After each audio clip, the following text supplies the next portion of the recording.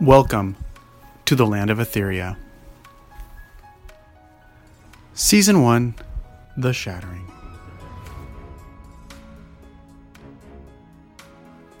Episode 22, Oleander and the Ogre. Once upon a time, in the land of Etheria, there was a Princess Nea and a Princess Lulu, and they went on the most amazing adventures. They had just ran into Wall, an old ogre friend, while helping the dwarves protect themselves from a windstorm.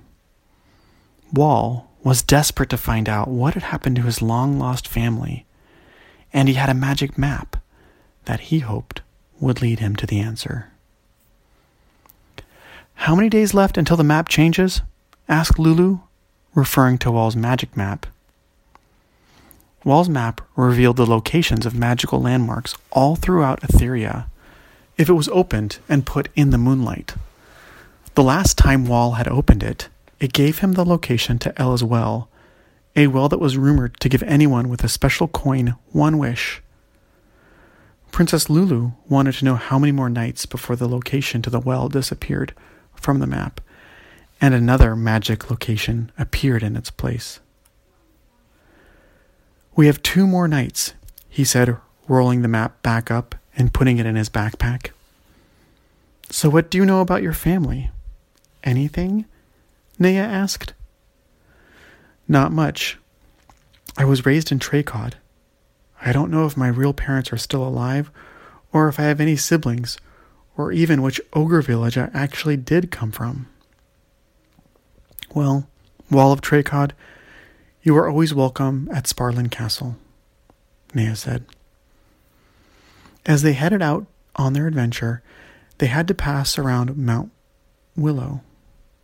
It was a difficult hike, but the adventurers were used to it from all the traveling they'd done around Etheria. As they went, it was so windy.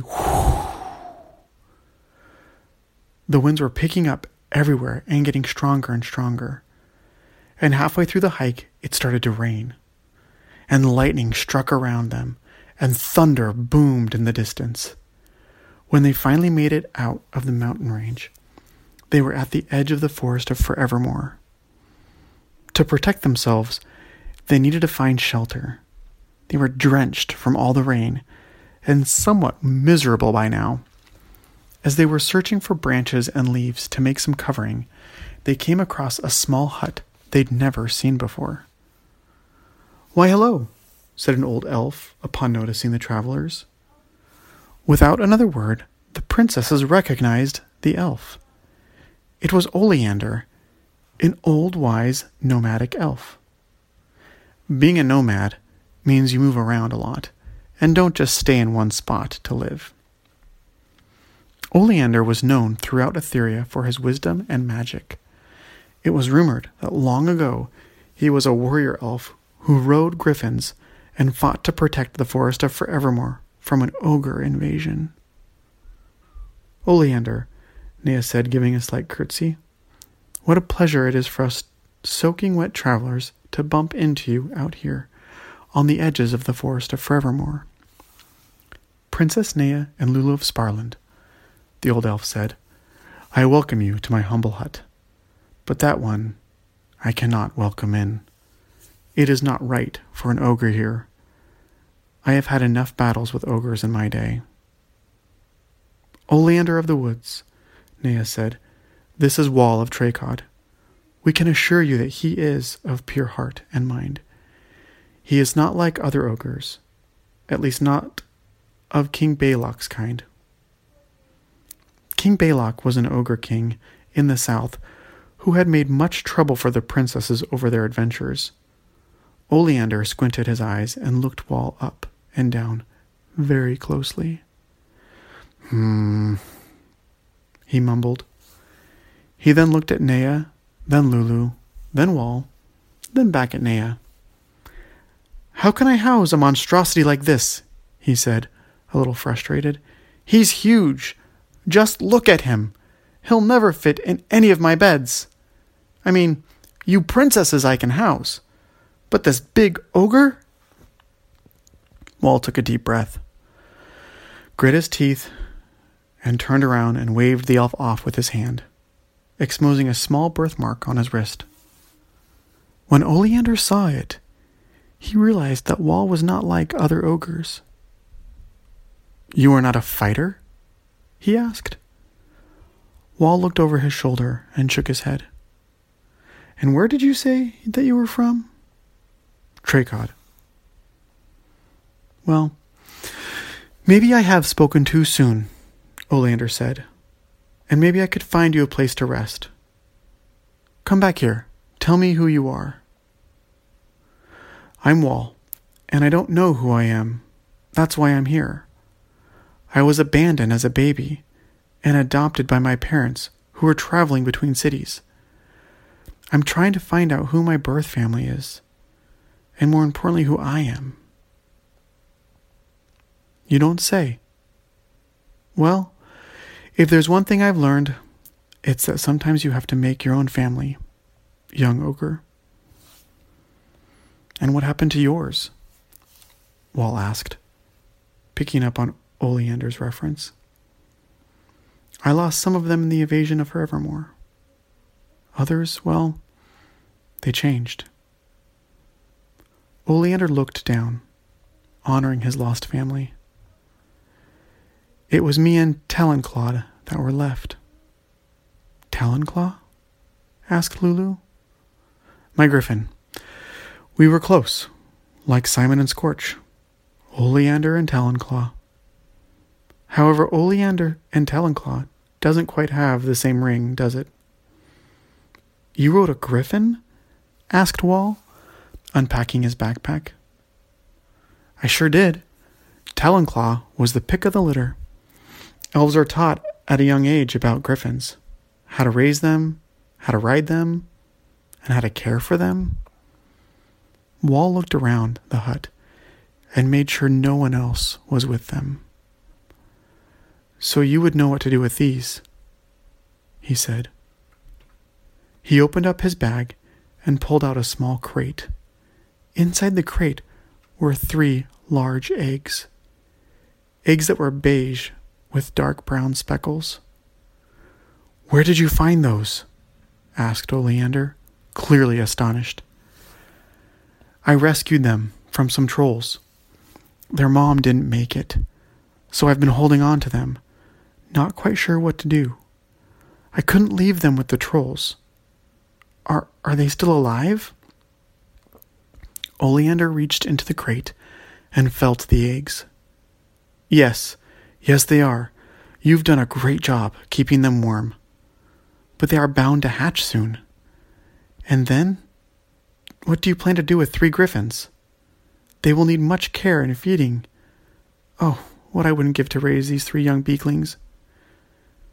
Without missing a beat, Oleander took the 3 eggs to the back of his hut and assembled a small nest for them. "You would do that?" asked Wall. "You'd want to raise them, I mean?" "Well, quite honestly, I can't think of a safer place for these young ones for now. It's no griffin keep. Once they hatch, though, you'll have your work cut out for you. I won't care for these forever." Oleander looked Wall directly in the eyes. "Are you ready to be a father?" Wall choked. "A father?" Naya and Lulu both chuckled at the thought. "Don't worry, Wall. We'll figure something out," Naya replied, elbowing him in the side.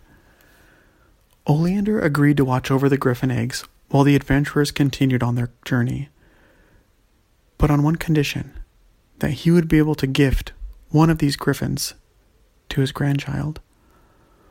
Wall agreed, thinking there could probably be nothing better for these griffins than that. The next morning, the travelers left the hut amid the growing wind outside. Everywhere they went, bushes were being blown over and trees were bending in the wind. Everyone's hair was getting so out of control, they all had to cover their heads or wrap their hair somehow. As they were traveling through the fields, they started to hear a noise. Not just any noise, but instruments playing. The music sounded familiar, so they took a detour to go explore.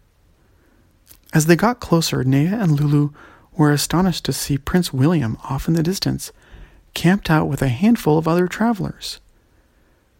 "Prince William of Cedar Landing!" shouted Nea. William looked up from his guitar and gave the two princesses a wave to come over. "Nea, Lulu, so good to see you," he said, then looked at Wall. "I see you've met yet another ogre friend." "Prince William of Cedar Landing, this is Wall of Tracod," Nea said, introducing him. "Well, Wall of Tracod, I hope you are as noble of character as these two." Wall just half nodded, not quite sure what to make of Prince William's comment. "Prince Clef," Lulu said, pointing to another member of William's party. Clef set down his lyre and walked over and greeted the princesses, then turned to Wall. "I'll be honest, we don't get many ogres up in Skyrabia, Wall of Tracod. If you are part of this adventure we're on to save Etheria, you should come visit sometime." And he extended his hand for a handshake. "Up in the sky?" Wall asked. Ogres in general did not talk much about the land of Skyrabia in the sky, or of Tortura under the sea. Ogres were generally a tribal species that stuck together, but the idea of traveling to the sky or under the sea intrigued him. "Yes, you must come visit," insisted Clef. "Now let's catch up on our adventures over some food. It sounds like you've been on a special mission from Tuck and Ryla as well."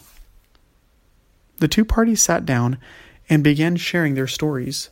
Clef shared how he had seen the shattering from the glass castle in the sky and remembered some old legends that his parents had told him. After documenting the shattering and building a map, he went to go find the green crystal with a friend, only to meet up with Ryla. Ryla quickly told him, as she did William, that they needed to start training. They needed to prepare, said Tuck, for an upcoming battle. They needed to protect Etheria. So they have been training all across Etheria, Tortura, and even Skyrabia for some time now. William's story was similar. Shortly after heading off with Paul and Ola, Ryla had found him as well and began training him as a protector. The group here were now taking a break from practicing hand-to-hand combat at the edges of the forest. As the group started to eat, Wall opened up his backpack to find a small, heavy purse in it. He noticed that it wasn't one of his own. It must have been placed there by Oleander before they had left. When he opened the pouch, he found a note on top of a small pile of gold coins. He picked up the note and read it. "My fellow adventurer, please take this as a small token of my thanks and error last night. I have been told that you will need it as you continue on your path. It was not by chance that you came upon my door, and I sense this will come in handy for you and your party." Wall looked in the bag and noticed that there was a small pile of regular Etherian gold coins, and there was one larger one that was definitely something else, possibly a special elven currency. As they camped that night with William and Clef's party, Wall dreamt of what he could do with those coins. He had never been one with extra money, so the thought of having some excited him. He did not, however, know just how valuable one of those coins would be. The end. The Land of Etheria is produced by a father-daughter team and made possible in part to its supporting fans. It's contributions from fans like you that keep the adventure going. If you enjoy The Land of Etheria and would like to see more episodes, please visit us at www.thelandofeltheria.com and consider supporting the podcast. Thank you, and have a great night.